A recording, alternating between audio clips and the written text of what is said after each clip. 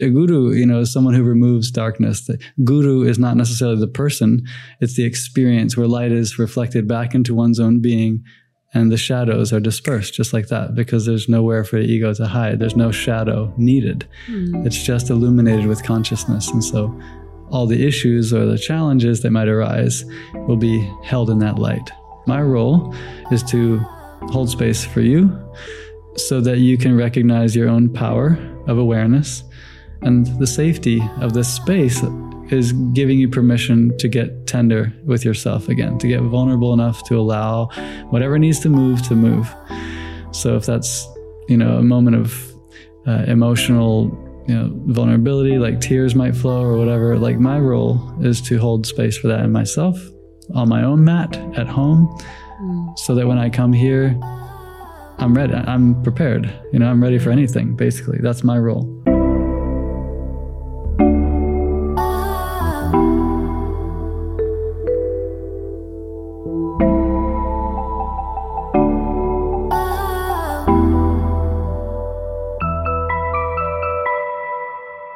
Hello and welcome to Curious Ones podcast by Yandara. I'm Yael Ginsberg, the host of the podcast, a yoga and meditation teacher and philosophy lover. Each week you will hear eye-opening interviews with the different teachers of the Yandara Yoga Institute, located in beautiful Baja, Mexico, along with other teachers that pass through here. This life-changing knowledge shared through authentic, heartfelt communication will help you live a happier, more fulfilled, and connected life. Let's dive in. Hello, welcome back to Curious Ones podcast by Yandara. I'm Yael Ginsberg, and I have the wonderful Christopher Perkins with me again today. Number 7. So when you become a yoga teacher, you go through a beautiful training. It's very long, comprehensive. You learn about many different aspects of the yoga practice, different ways to be a teacher. You also improve your practice as a student and as a practitioner of yoga. It's, for those who don't know, it's a 200-hour, the first training that you do.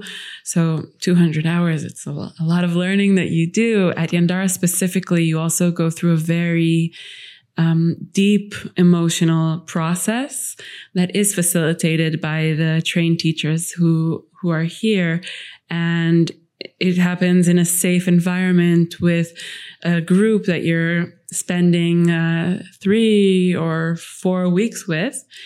And that's part of the training. But what I have found is that there is another aspect to being a yoga teacher that isn't really discussed in yoga teacher trainings in general, because it isn't necessarily what being a yoga teacher means, but it kind of is an expectation that your students have from you. And that is kind of, in a way, becoming a space holder, a supporter, and some might even confuse that with like being a therapist in a way. Mm-hmm. They come to you for advice.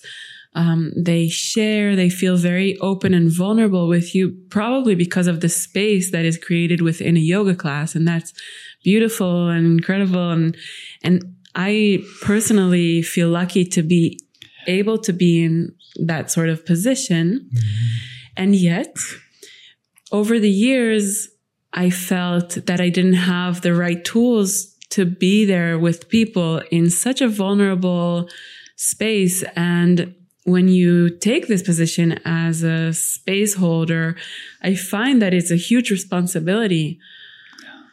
And I ended up I was here and I participated in the life coach training, and that gave me a lot of tools. But I thought today we could do like a masterclass or like a mini masterclass about how can we safely and respectfully be there for our students beyond the scope of like a yoga class or a traditional yoga class. Mm-hmm.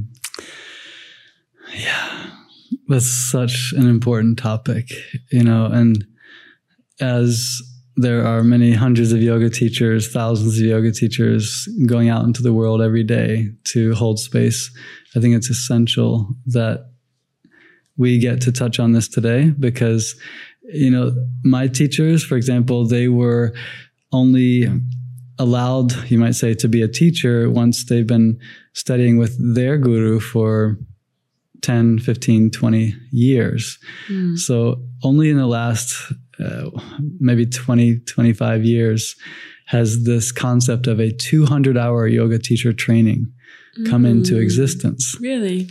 This is a very, very short period of time to expect that someone will be trained to the depth that you might expect, the yoga guru to be, which a guru, is someone who removes darkness. The guru is not necessarily the person. It's the experience where light is reflected back into one's own being and the shadows are dispersed just like that because there's nowhere for the ego to hide. There's no shadow needed. It's just illuminated with consciousness. And so all the issues or the challenges that might arise will be held in that light.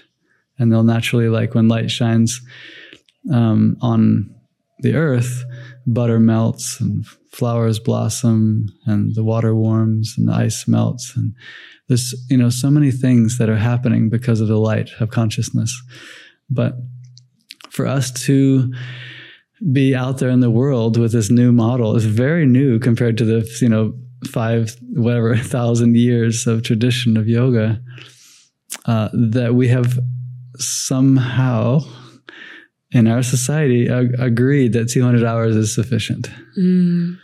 I subscribe to the idea for sure that when we know more than someone else, we are in a position to share. Yeah. Okay. I'm not suggesting that you shouldn't teach from a 200-hour training. Absolutely. Having said that, the position that you're talking about, which is when you become a teacher to the student rather than just teaching asana. So teaching asana class is where you share postures, you share a sequence, perhaps some philosophy that's general. That's your teaching yoga. But to actually have a student is it's a very different thing. You're taking on the responsibility of holding them in their process individually. And that is something that traditionally has only, been requested of a guru, someone who's been sitting for many years with their guru, So what we're doing is asking quite a lot of these young, I want to say movement teachers, young asana teachers, to all of a sudden become a guru, a space holder of light of consciousness for their individual students. So this is a big ask, and I really appreciate you bringing it up because it's not something that's talked about enough. Partly because of the expectation that, after 200 hours, which the world seems to agree on, you should be able to do this, Well, at least Yoga Alliance. Yoga Alliance, yeah. And then everyone just takes it as law, and this is how Now, there are certain lineages like Iyengar tradition among, some of the others that do not necessarily agree, and they don't subscribe to Yoga Alliance's proposition that 200 hours is enough.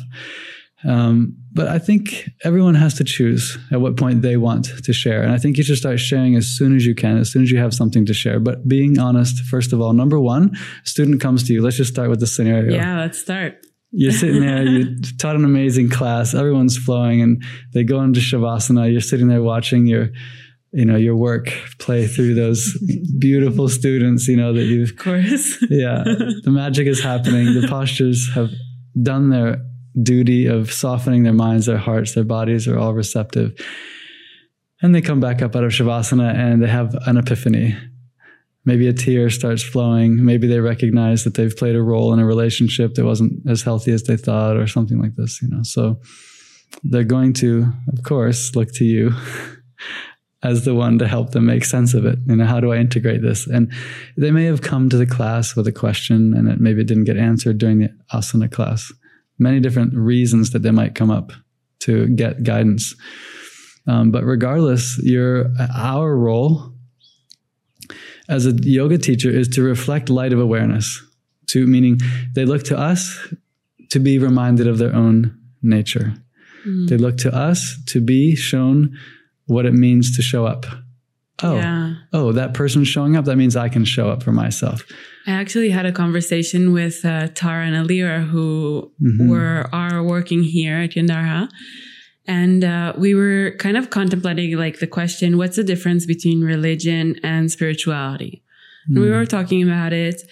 And then Tara said something really amazing. And she said that she thinks, or she brought up the point that the difference is that in religion, there is like a God and there is something outside of you that is giving you the answers that you need to worship and that you need to turn to in order to get your like rules of life. And the difference in spirituality, and especially in yoga, is that it's not about anything outside of yourself, but it's about turning back into yourself and getting everything that you need, or finding that everything that you need is already there. Beautiful. Yeah, I thought that was really brilliant. Yeah, absolutely. And, when we are that yoga teacher, it is our responsibility to continue in that tradition of reflecting. Yeah. So to give clear parameters around what your responsibility is as a yoga teacher is number one. If they come to you and they say, I'm having X, Y, and Z, can you help?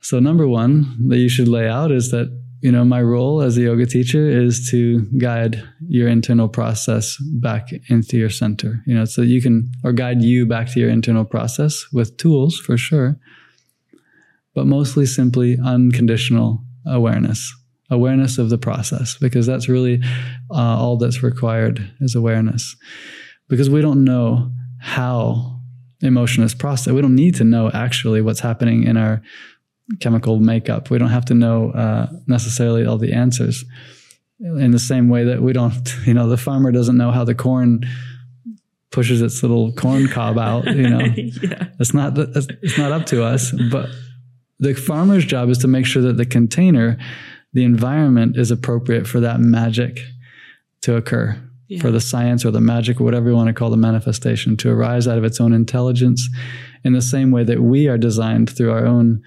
evolution and our genetic codes to naturally blossom, for consciousness to evolve. So for us to show up with the light of awareness is like putting the nourishment on the roots of the plant, making sure it has enough light. So us being tender enough to feel the emotion, whatever it is, and us bringing the light of awareness to that process. Those are the main ingredients for that individual's journey, usually to become easier. Can you repeat that?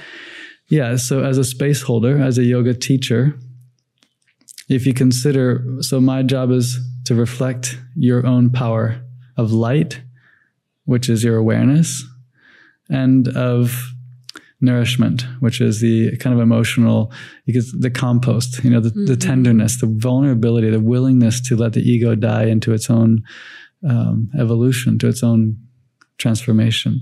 And that's what composting is. It's like transmutation of emotion, is letting it become this rich, fertile presence of receptivity, really, of I'm ready for what's next. And that comes through tears sometimes. It comes through, whatever process we might need. Yeah. So as a teacher, first and foremost, my role is to reflect that, to embody that I'm willing and ready to feel what I'm feeling, and I'm really open to observing it without judgment. I'm present. You as the teacher, or you as the, okay. Me as a teacher. You're ready to feel what they're feeling, or what? I'm ready to feel what I'm feeling. It may be affected by it may be affected because it's everything affects us in some way. But what I mean is for me to model that, for me to say, I'm here in my own awareness, I'm here in my own body, I'm here willing to feel, to be present.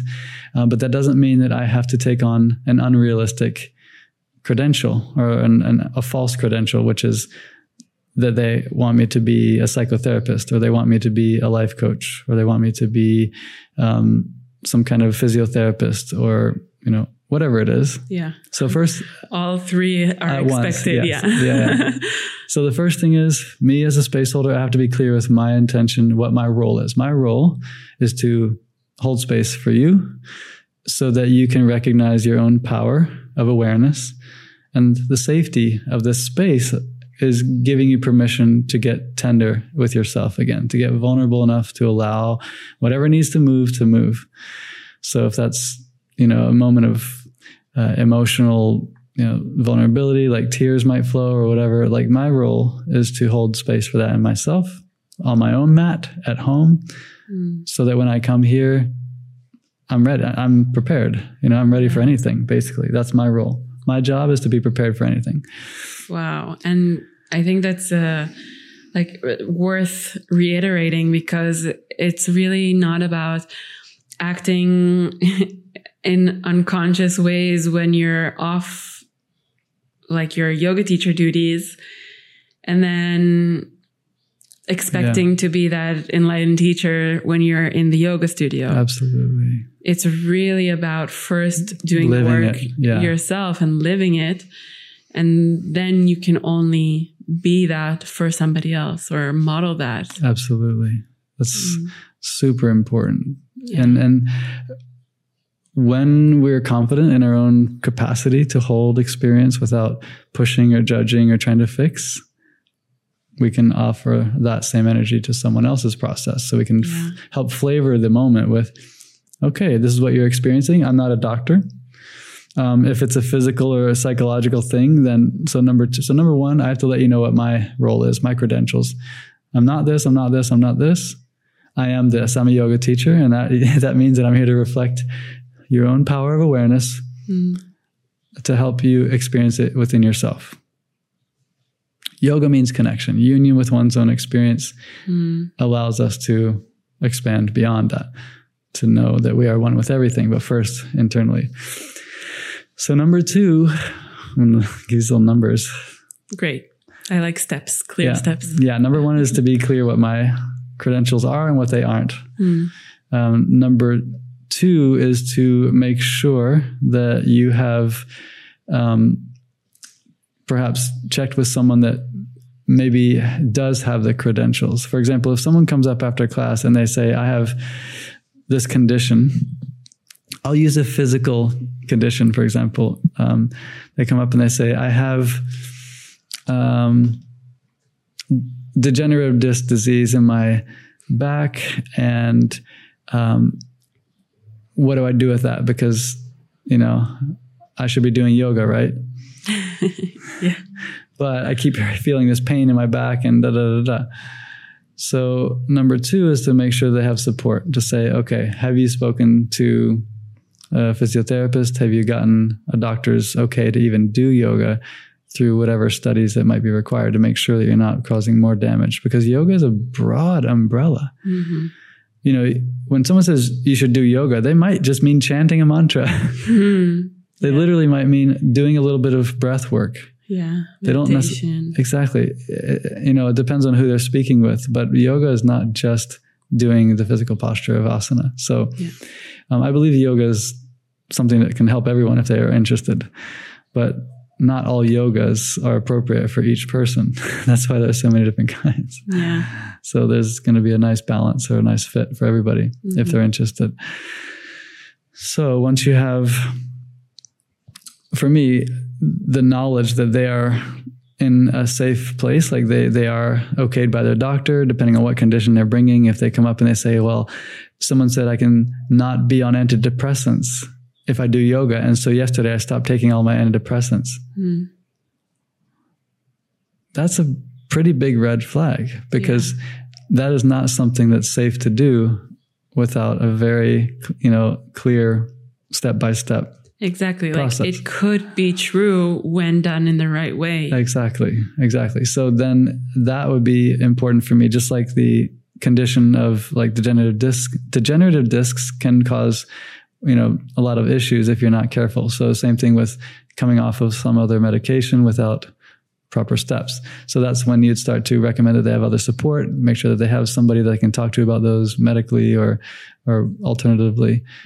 So that way they know that they don't have to put everything on you for the next steps. And I also think it's very responsible of somebody to say, like, that's out of my jurisdiction. Exactly. You just articulated it perfectly. Like, that's not in my expertise. I haven't studied that. I'm not equipped to give you any guidance in that department. And in fact, for us to continue this thing, it's probably more important that you get an okay from your psychologist before we start talking about what's next. Because meditation, for example, isn't necessarily good for someone who's coming off of certain antipsychotics or things like that, if it has to do with like something pretty serious. Yeah. So, and I think that it takes a lot of strength and maturity to admit when you don't know something, rather than trying to uphold like kind of an image as the all-knowing teacher. Yeah, for sure. The ego, can get all kinds of stuff from being in that role. Yeah. And interestingly enough, I've noticed a lot of people are drawn to yoga in order to counterbalance some of the suffering that comes along with insecurities, difficult childhood experiences, addiction, things like that. So there will be these little pitfalls for many yoga teachers that will have to be addressed. So along the way, you're mentioning a really important thing is to be responsible to that code, honesty. So satya, being truthful. Yeah. So let's say we know that they have options based on our response. Then we can get into what we can work with. Okay, so what we can work with is starting to ask questions. Asking them very simple, very non-intrusive questions to help them hear their own voice regarding their options. So first of all, what are the challenges? What is your intention? Like, what have you come up against? Like, why are you talking to me, kind of thing? Like, what brought you to this moment where you feel like you have to talk to me? And then they're going to bring an issue. Well, I don't know what to do with my ... I'm just really scared because I feel so good when I'm in class, but as soon as I go home, or, what are some of the things that you've heard some people bring? Anything? Yes.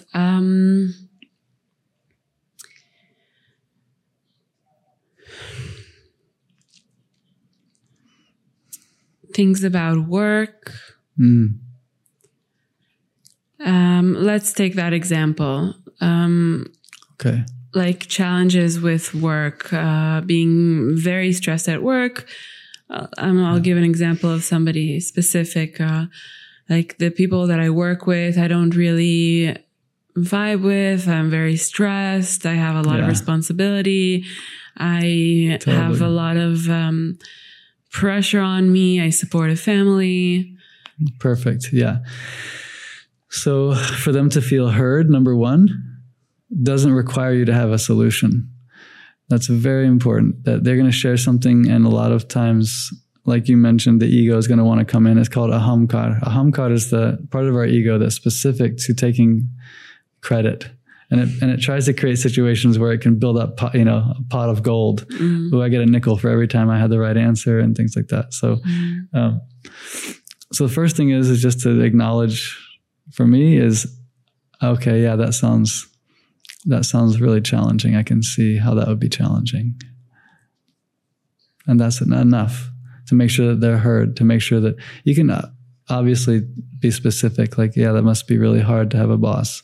Just repeating that situation is something that you understand. You can hear it. To have a boss or to have colleagues that you're not vibing with is something that makes a stressful situation. So yeah, it's understandable, for example. So to be really simple, you can just ask basic questions like, how long has it been going on for? Oh, years. So this is not necessarily that you need that information, because you're not going to have a solution. It's not up to you to have a solution. You're getting them to elicit a picture in their own mind of how serious the situation really is. That is brilliant. You're getting them to elicit a picture in their own mind. Yes. Because it's so true. When you're in the problem, it seems like everything might be messy and like you might even be so zoomed into something specific that you miss the whole picture. Right. So getting them to kind of like verbalize and create an image. Right. Flesh out the whole scenario so they can see it from exactly like a picture. You see it. You can see the whole thing. Interesting. And what that does is it starts to create motivation inside of them to actually look for the next step. So once you have them really see, wow, this has been going on for this long. And before we go on to that, what would be more questions that you would ask? How often do you notice it during like how often does it happen? So if it's been going on for 2 years, okay, but how often do you actually notice it happening? Oh, every day? Okay, wow. And how many times a day would you say it's kind of occupying your mind? Things like that. So you're really starting to get a picture of how substantial it is. And if they say, oh, it just happened yesterday for the first time, you know, and actually I haven't thought about it much since then it's like, okay, let's move on. Okay. But what if it's much every day? Exactly. Yeah. So it's been, pretty much every day for the last year. I've been feeling this for most of the day because I have to work side by side with them and they're always da, da, da, da, da, da. So this is when it starts getting really interesting because obviously this is a situation that they are choosing to be in. Would you ask like questions about how it makes them feel and how stressful does it make them, like stuff like that? Mm-hmm, exactly. So what do you actually feel when you're in that situation? Mm-hmm. This can start to open up another layer of potential for interaction. So you can go much deeper if you start asking them about their feelings and about what the emotion is that's brought up.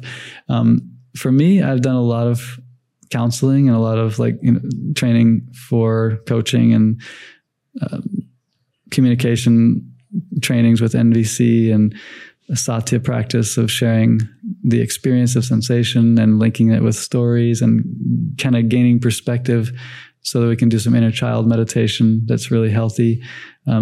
It's all part of the process for me. I see it as a potential for them to ask, okay, well, how does that make you feel? Like, what is actually going on there? If they say, oh, I feel really silly. I feel silly for letting them say these things about me without standing up for myself. And I'm like, okay. And so what's beneath that? Like, if you feel silly, the famous Christopher question. What's beneath that? Yeah. Because it'll have many layers. So this is one direction. You can definitely go there. But if you don't feel capable or interested or that you have time, that's another thing, is making sure that there's an appropriate time frame for you. If you don't feel like you have time, before we ever get into this, it's important to set a parameter that they know what to expect. So if they don't know that you're going to cut them off in 10 minutes, then you're setting them up to feel something else, which you don't want to be responsible for. So if you say, I'm here I'll be here for about 10 minutes after class, and then I have to go, then they know, okay, I have about, this much time. Okay. So we have a time frame set. And then if you check in with them and you say, hey, in order for us to go deeper into this, I'd like to take a little bit more time. I only have about 10 minutes right now. Is this something you want to talk about? And if they can say, oh yeah, I'm good, and just let me know, then they're set up for success, and they'll know that if you say, okay, we just have I have to get going now, then you're good. You've created safety in container for that. So safety in the container is super important. There's clear understanding what to expect. Or you say, let's connect by, another means. I do have coaching sessions and we can talk about this another time, or I can send you to my friend who actually does counseling, blah, blah, blah, options like that. So say we're continuing and we want to keep it pretty, reflective rather than counseling, just to keep it on their side, meaning I'm not going to pull apart what they're saying too much. We can just simply say, okay, so with your practices, so they say, oh, it's been happening for quite a while. You know what? Before you continue, I want to ask you, how do we determine how much can we be there for that person? Like, what is our qualification to be there for that person? Because I find that the hand is for lack of a better term, maybe the hand is easy on the trigger to call ourselves qualified when actually it's a very delicate space to enter in with somebody. Absolutely. Yeah. I'm not a therapist. I'm not a counselor. I'm not a coach. Now, that's a really, really important point to know at what point I feel like I'm out of my depth. So how do you determine whether you're capable to, go into this conversation or not? If you're feeling your body, if you're present and in your center, it will, for me, it's generally pretty clear. I'm pretty okay, I can handle this at this point. I feel good. Just keep in mind that we're not talking about people with like 30 years of experience. Sure, like you. We're talking about somebody who just finished a 200 hour. Right. They're going out there in the world. People are coming up to them saying, how do I do this and that? Hey, I'm quickly interrupting the episode to extend an invitation. If you are interested in deepening into any of the subjects we talk about on the podcast, we offer many different experiences on our beautiful grounds here in Baja, Mexico. From 9-day modules such as sound healing and yoga nidra to breath and meditation, as well as 200 or 300-hour yoga teacher trainings and many different shorter retreats. Check out our website, yandara.com, to see all the information about the different experiences. Let's get back to the episode. I would probably recommend the model of just simply reminding them that, it's okay to have these feelings. It's natural and normal to feel that way. Just honor what they're feeling, saying, yes, it's going to be normal to have that in that situation. It makes sense. And then we can skip forward. Rather than me asking them about the emotional experiences and what they felt and sort of peeling back the layers of what's beneath that, I can go right to the next step is, so, what are your options? Do you have any options in that situation? Just to get them, they don't have to have any great deep process in front of you. You can just say, are there any options in that situation? Given that we've flushed a little bit out how big this is going on for months, like, do you have any options? Mm-hmm. I'm not suggesting that you have options. I'm just wondering, do you have any options? What are your potential choices in that situation? Mm-hmm. And then they'll start to, well, I guess I hadn't thought about it, but I guess I could look for another job. And what if the answer is like, no, I have to stay in this situation. In this situation that I'm thinking about, like, he's an independent contractor working with another independent contractor under like an organization that they both work for. Like, they're both there. Okay.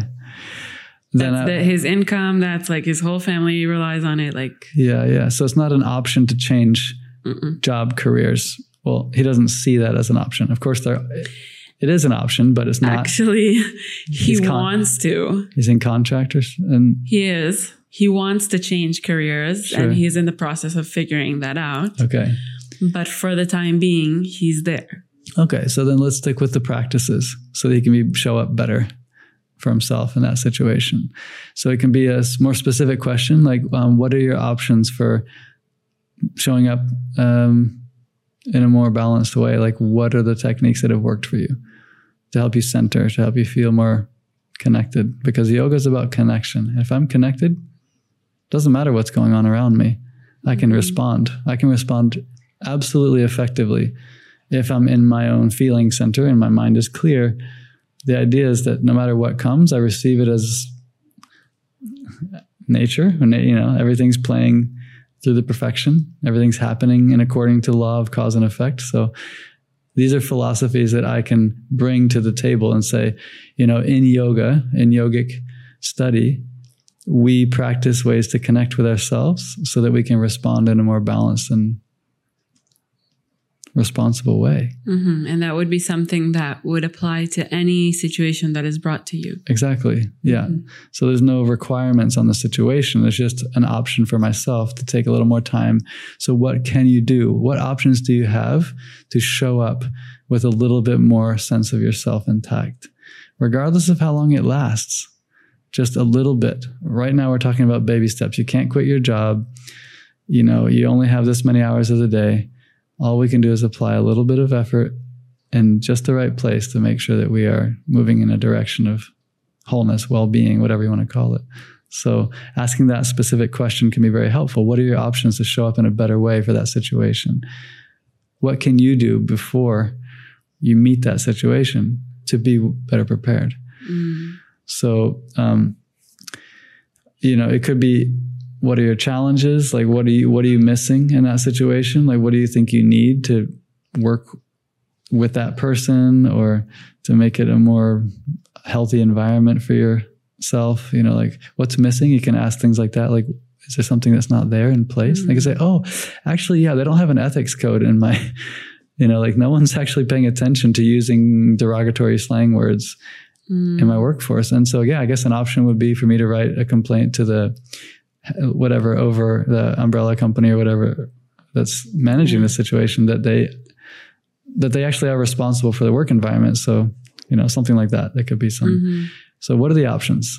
And this question could be applied also for like if somebody's coming about a relationship problem they're having, a fight with a friend, unclear life path. Like it could be relevant to many different situations. Yeah, exactly. Because what they're probably going to be bringing often is fear of making a wrong decision or responding to something in a way that they're going to regret or feel bad about later.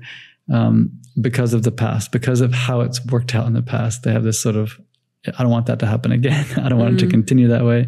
So we focus on what actions I can take, not what they can take, but what actions can I take to support myself to show up in a better way, in a more holistic and balanced, centered perspective, because everything changes. If my mentality and my emotional centers are intact, I'm just going to make better decisions. I'm just going to be better equipped to respond. For example, if it's, what was the actual detail of how they're being treated or what was going on? They didn't vibe or something? There is somebody that he works with that really stresses him out. Okay. So stress. Very deep stress. Right. So it's tough because for me, I would ask, when did this, when's the first time you felt like someone was causing you stress? Because obviously you called the person into your life for a reason. You're an adult. So your central nervous system is trying to find ways to heal. It's looking for any opportunity to bring the unprocessed beliefs to the forefront so we can investigate. Is this still true that I should have to stay in situations that I don't necessarily want to be in? Yeah. I think I but I know that's not where we're going with this. That's an advanced layer of therapy. Absolutely. That would be the right way to go. Ultimately, think, for sure. yes. I think maybe just as like leading kind of guidance here, we can understand that we can direct the view of the person internally rather than the external situation. Exactly. Yeah, that's the whole point. The whole point is to reflect that our internal world is where the magic happens. Yeah, so as when we make the concerted effort to almost like a stubbornness, like it's not about them anymore. That's yoga. For right now, I'm going to connect with myself because I'm the one that's holding all this stress. And if I get angry about the situation, it's like lighting myself on fire and hoping that the other person gets annoyed by my smoke. That's not going to end up well. I've used this analogy so many times because people hear it. Like, why would I want to be lighting myself on fire every day and expecting someone else to get annoyed by the smoke? Like, that doesn't make any sense. So if I can address the condition that I'm in with loving awareness, with breath techniques, with physical embodiment practices, because the sensations of dis-ease are calls home. There are ways to get our attention back into the space of presence. So if we're feeling uncomfortable, if we can orient ourselves towards it rather than away from it, then we start to heed the call. We start to actually respond to that need, which is manifesting in a sensation or an emotion or a negative thought loop or whatever it is. So all of it is help. Our nervous system is so wise. It knows to make us feel awkward when something's missing, when there's a gap between our consciousness and our experience. So bridge the gap, mind the gap, whatever you got to do, return home. So, okay, amazing. So That was, I think, interesting insight, as keeping in mind that we're here in a masterclass to give tools, to equip teachers to be there with their students in a way that is helpful. So, Christopher, before you continue, so what I want to add on to that is that in order for grounding, in order for reintegration of consciousness, body, mind to occur, we can look to any of the numerous breath and physical practices and meditation practices that we've been given through yoga training. So to say, which techniques have helped you? You know, as a teacher, I'm asking you, like, which techniques have helped you? You're asking me as if I was the student? Yeah. No. As if you're a teacher. Oh. Which techniques? Meditation. Okay. Any particular one that you've enjoyed or has felt, any particular one that has been effective for you? Breath meditation. Okay. Perfect. So what you can do now as a teacher to that student is to say, I've noticed that breath meditation has really helped me to bring my consciousness into balance, to bring my awareness back into my body, to make sure that I'm honoring the call. And so that's what I mean by using the sort of the breadth of your training in that moment to reflect your own success, to say, this has really worked for me. These practices have worked. Yeah. I want to back up a little bit to what you just said before that, because I think that keeping in mind that this is a masterclass and that we're here to give the tools that teachers need in order to be there for students, I think you mentioned a very important subject that is the core of being there for another person without having to give advice or without having to be their therapist and kind of dig deep into their psyche. It's about, first of all, mentioning that any experience that shows up in our life, it has come to teach us and ultimately make us look inwards instead of indulging in external suffering and ego play and all of that. And in a way, empowering the student to be able to look at the experience, at the uncomfortableness of whatever is going on. And, you know, just the fact of going outside of blaming the other person for the situation and learning to find some sort of gratitude for it and some sort of realization that whatever has happened for my good and for my evolution. That is something that a good teacher, I would say, is able to point out for the student. Yeah. Brilliant. And that concept, just so people understand, does not mean that we need to agree or condone or sponsor behaviors. You know, when we say, oh, it's been that experience, whatever they did has helped me to grow, that is not to condone a certain type of behavior. It's not to say, oh, let them keep doing that to me, or that, you know, we should try to get people to do something or let people continue patterns. That is not what we're talking about. When we say, for example, I'm learning because of that experience, the learning may well be that I realize that I can say, hey, actually it's really uncomfortable when you talk to me that way, and it makes me feel like I can't trust you. That's what I've learned. I've learned to express my truth. I noticed that when you tell me what I've done wrong before taking a look at what I've done as, you know, appropriately or correctly, I actually stop appreciating what you're saying. And it's really hard because I want to learn, but I don't feel respected.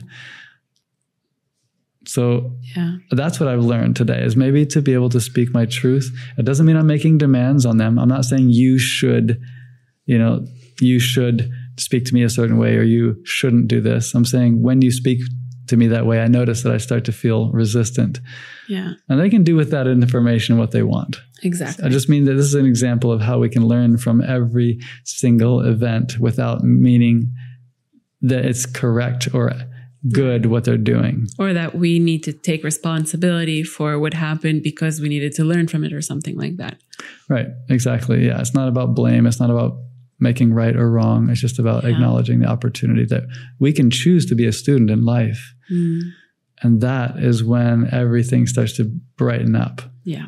Rather than start to, other things, blame games and all that. So. Yeah. Or victimhood and all of that. Yeah. Exactly. Okay, so you mentioned also offering up different techniques that have been helpful for us. I think that's a wonderful thing that we can do. So again, sharing things that have helped you along the way is not telling them what they should be doing. Exactly. Yeah. And you can also recommend texts or certain practices or podcast or teacher video like practices. Like our podcast. Exactly. Things where they can gain confidence. To go into that place of presence. Maybe that's not your specialty to do transformational breath work or something. Maybe you've benefited a lot, but you're not a teacher of it. So you can say, hey, check out, this practice called transformational breath. There may be a facilitator in town this weekend. I know him and he's great, like that. So you can give this sort of, we are a web of healers. We're healing ourselves and we're hoping to support others to do the same. So if you have someone in mind, always bring, to mind those ones that have helped you. Yeah. To pay it forward. Like my teacher, for example, when people ask me, I want to do Vision Quest at this, level and and I say, well, my teacher, John Milton, for example, has been an incredible guide along my way. And I also say, I also do lead Vision Quest. If you're interested to take one with me, then just let's, get in touch.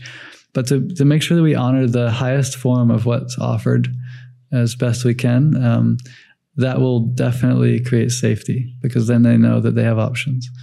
Wonderful. Yeah. What else can we do in that space? We can release ourselves of responsibility, by reminding them that, that I'm here for you as a space holder, but I don't have the ability to heal you or fix you. Just to say these things, as they continue to go deeper, that you're there when you need them as a space holder, and that's all you can do right now. Let's see, what else can you do in that situation? You can always ask if there's anything else before you cut them off, because what I've noticed is sometimes we go through something and then it's like, oh, we've got somewhere, but okay, now we're done. What do you mean? Like with a session, with a discussion or something like this. If I've been sitting with someone and this wave that we've just ridden about getting an aha moment, or we've gained some perspective or something like that.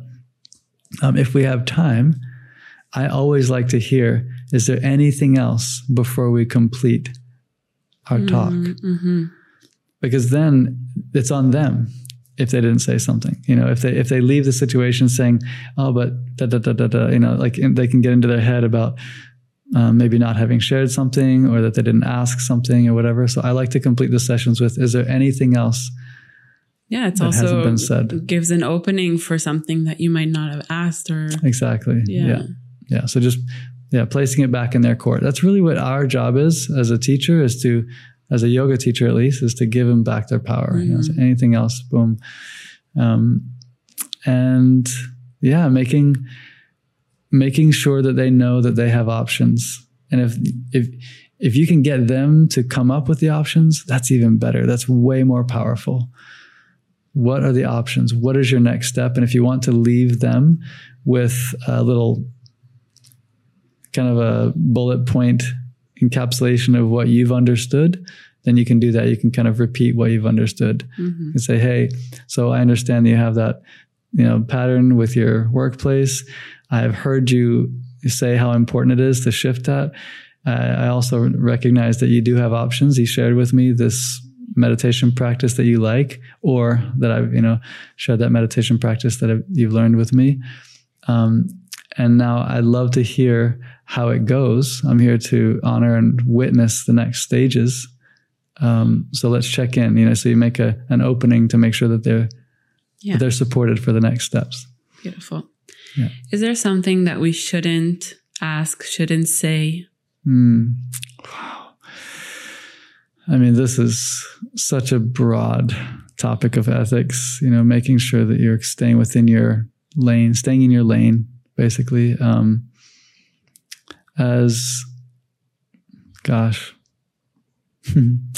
Getting into people's personal lives and asking them about personal things, that's very slippery.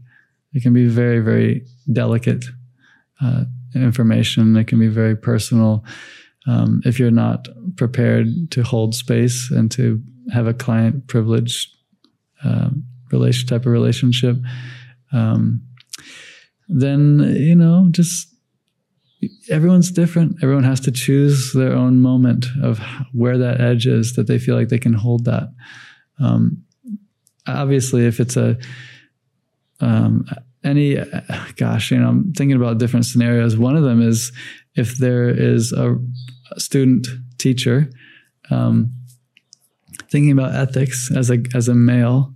If a female is there in front of me and she's asking me questions and I'm responding and asking other questions, as soon as it gets into anything that they might get the idea that I'm interested in them, that can be a very, very dangerous sort of blending of casual versus professional. Yeah. So being watchful of questions that are about them, as a person rather than about the specific situation that they're having a hard time with is important, because people take things in very unexpected ways. So, and I've realized that if I focus on what they're actually working with rather than trying to fill out the personality of who they are, then I am more able to keep it clear. Because of course we want them to feel special. They are special, as everyone is special. But we don't necessarily want them to feel like they've become unique as your student, as a special student. As our job as a teacher is also to see everyone equally. Yeah. To not have a situation that arises that makes them feel like they have a unique relationship with you. If that makes sense. It's going to be special. It's always special, but it shouldn't necessarily be, I'm using these words special and unique. Maybe they're synonymous, but what I'm using them as, like, they should feel special, like in the world. But the relationship shouldn't feel like it's unique, that they have your undivided attention always, or they have a leg, up on the other students or something, or preferential treatments or anything like that. So, for example, sometimes if there's a student that's waiting afterwards in class to speak, I'll really try to manage the time so I can make sure that I speak with everyone who's waiting rather than just with the one person who got to speak to me first. Yeah. I also want to ask you about kind of protecting ourselves in this situation and setting boundaries and all of that. This is something that I was thinking about personally because let's say you are a yoga teacher and a coach, and then somebody comes with you and you have like 2 hours after the class that you have nothing planned. So you can sit with them, but it's also something that you get paid for. Sure. So where's the line of like just having a conversation with somebody and giving your knowledge, which I'm always happy to do. And I do many, many times. And between protecting yourself and offering and realizing that, protecting your energy, protecting your time, protecting your resources. And so on. Yeah. Yeah. You have an abundance of energy until you don't, and that's important for each one of us to recognize where that line is. And it's a very, very tricky world to navigate with money, with placing all of our financial stability into a service such as yoga, or such as, healing modalities of sharing. You just have to trust that in that moment when you feel like I'm extending beyond what I feel is abundantly available, then you can communicate that in that moment to say, hey, I feel like we're getting into a coaching session. Right near the microphone. Yeah. I feel like we're getting into a coaching session, or something like that. So if I feel like, okay, this is stretching my threshold, it's not really something that's going to feel good afterwards. Then that's just a matter of sharing your truth and learning how to express truths in a way that's putting them into the power position again, to say that they actually have the power. If I say, hey, we need to stop now because this is my therapy practice that's different than, so I'm noticing that I'm not, let's see, how would I express that? I don't usually do this. So I'm trying to come up with in a hypothetical situation. I would probably say something like, hey, I actually do this professionally. I do coaching and I do reflective modeling of, or something like that for psychology and things like that. And I feel like we're getting into that domain right now. And I was wondering if it's okay if we set up a session, because I'd like to set it up appropriately. Mm-hmm. And they can say, oh yeah, totally, I'd love that. Or they can say, well, I don't have any money to do that. And they could say, oh, it's okay. We can just, we can talk about this topic right now. Or you can say, you know what, get a job. Oh my God. Just joking. You know what I mean? Sometimes I have to make, jokes about these things. Yeah. Because money is such a weird thing, it really does. It does pose an interesting third ingredient when we're basing our security on a healing modality, which is something that's so sacred. So it's not easy to navigate that. Mm-hmm.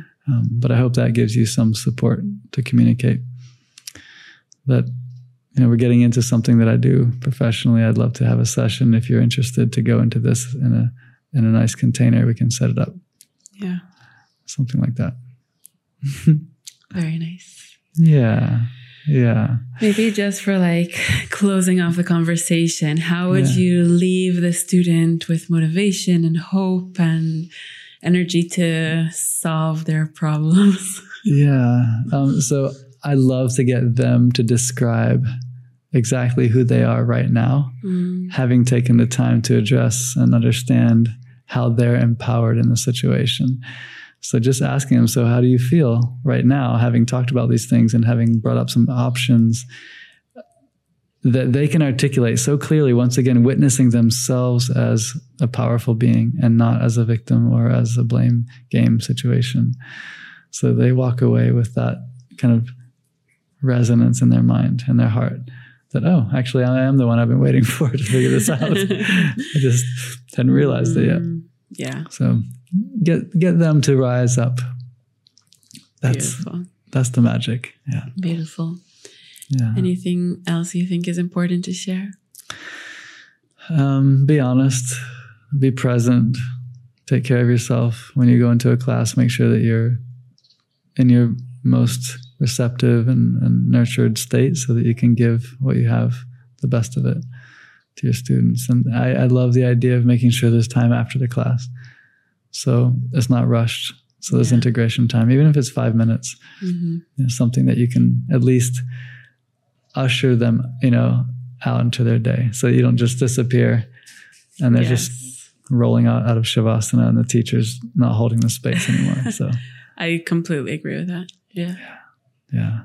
I think it's an important topic that we've discussed today, and I hope that people can write questions about clarifications they need. Real life situations are much easier to respond to than sort of general hypotheticals. So if anybody does have any questions about a particular incident or how to deal with a certain situation, please mention it in the comments and let us know how we can better serve you. Definitely. And I think that it is important to have like teachers that you learn from as a teacher for when a situation comes up that you don't know how to deal with, to get their advice on it. So absolutely. How can people like find you? What would be the best way if somebody wants to speak with you personally? So I'm checking Instagram messages every day, basically. So if you go onto it's Shane Christopher Perkins, and just send me a direct message if that's what if that's what's required. And I'm happy to respond like directly. Also email is something that you can reach out through. It's interesting because I just got a WhatsApp message from a friend who was going through a very similar situation where she was teaching and something came up with one of the people there at the class. And so she reached out and we had a discussion about it. And I'm happy to hold space for those because, once someone has come through this field for me, I'm a lifetime servant of that student. So as best I can, if I have time, I will show up to support you. Incredible. Yeah. Christopher, thank you so much. Of course. It's a pleasure as always. Thank you. May we all continue to be receptive to the divine in each and every one. Amen. Now, after this time to nurture your mind and your spirit, we invite you to take a moment to consider others. A kind wish might come to mind. Know that what we learn becomes more valuable when we apply it and share it with others. So share this episode on Instagram stories, tag Yandara and I, or share with a loved one so that more people can benefit from it. Our hope is that the search will lead you home to who you already are, to what was always there. We'll be back next week with more inspiration, honest conversation, and insight into the energetic world around us. Thank you for listening and watching.